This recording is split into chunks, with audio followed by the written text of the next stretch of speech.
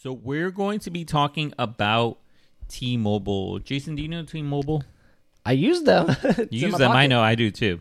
So I use T-Mobile. You use T-Mobile. Mm-hmm. T-Mobile's laying off 5,000 employees. Oh, geez. Yeah, so it's not a good story. No, it is not. Yeah, so stay tuned on this. But so the thing that is happening is T-Mobile plans to cut off 7% of its workforce, or 5,000 jobs.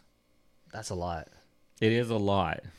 So the thing is, where do you think that this cut is most likely going to be coming from? I'm just curious on what you know. We've heard a lot of job layoffs, especially recently with like Amazon, Meta, Google, all these all companies. tech, yeah. Yeah. So where do you think this is coming from, or what sector do you think this is coming from? I think it's probably retail, like their retail stores. So surprisingly, no, it's really not coming. Not from the retail stores. No. So the layoffs would come in the next 5 weeks from the end of August. So, yeah. So relatively soon, it will affect those working in corporate and back office roles. Interesting. As well as technology positions. Huh. Yeah. Retail and customer service teams will not be part of the cuts. Yeah, because typically you would think, like, I know a lot of places are reducing their footprint in terms of like physical locations to, because of their increased online presence. Like, we don't need as many in-person people handling things when we have a whole team and website to handle that. So I think what I think is that they probably hired too much corporate employees when they posted a profit, by the way. They posted a profit. And I believe it. So T-Mobile Tuesday, too good. Oh, my God. But yes, they did post a profit. I think that they're doing this because it's getting too expensive. I think they hired too many employees back in probably like 2020, 2021, where it was cheaper to hire an employee, and now they're cutting back.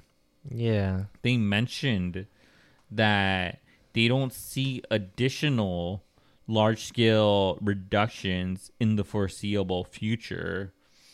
So they're just doing this one huge cut. And especially, it's a little telling because it's like corporate employees. It's like corporate and technology employees. Yeah. So I just think they hired way too many people. I think that was the sentiment from a lot of tech, was that they hired heavily in 2020 and 2021 without like thinking that like, eventually the gravy train's going to end, So the projections were out like insane. And if those projections came true, it could definitely fit that because they need more people. It's a cost that was worth it because we have all this extra income coming in, and we have more work to do. Yeah. But it wasn't the case because it as we have seen, everything's just kind of normalized. Yeah. And now they're like, well, we don't really need this extra capacity in these roles. Yeah, it's a little wild. The thing is too that by the way, the silver lining, or at least not the silver lining, but the good thing that will be happening to these employees is that they will receive severance based off their tenure. So that's always good. Yeah. That's always good because I think most people probably get. Depending on how the company is, get some kind of severance. Yeah, so I think it is very good. There's also this last thing that I did want to mention, and this might be interesting to you and any other people who are following us and making sure to like and subscribe, because we put out videos daily, and we have an archive of over 100 videos. I'm pretty sure there's something in there that you guys might like. But the very last thing that I did want to say is, interestingly enough, they mentioned that they need to move at the speed of technology. What do you think this means? I know I have what they said next. Oh, really? I just want to know what Speed of technology? Is it like AI driven? It has to be. You're right. Oh, okay. I didn't read your thing. I honestly By didn't. using AI and other tools. Oh, they're So- replacing these jobs with so AI? That's the potential. That's the potential that they Oh could my probably be goodness. seeing, is that maybe some of these jobs can be Oh. put on your tinfoil hats, because we're going all in on this one. That T-Mobile Huh. will be one of the pioneers of using AI technology to replace the common employee, the common Oh my T-Mobile GPT. God. Oh my god, it's just crazy enough to work. I mean, fair enough, but like, That's what that's what literally they came out with a statement with. damn. I mean, okay, like 7%. He said 7%. Yeah, 7%. 7% is not a majority of the people. So That's still a lot of people. I mean, it's definitely a lot of people for such a large corporation. So it might be that like it's an optimization.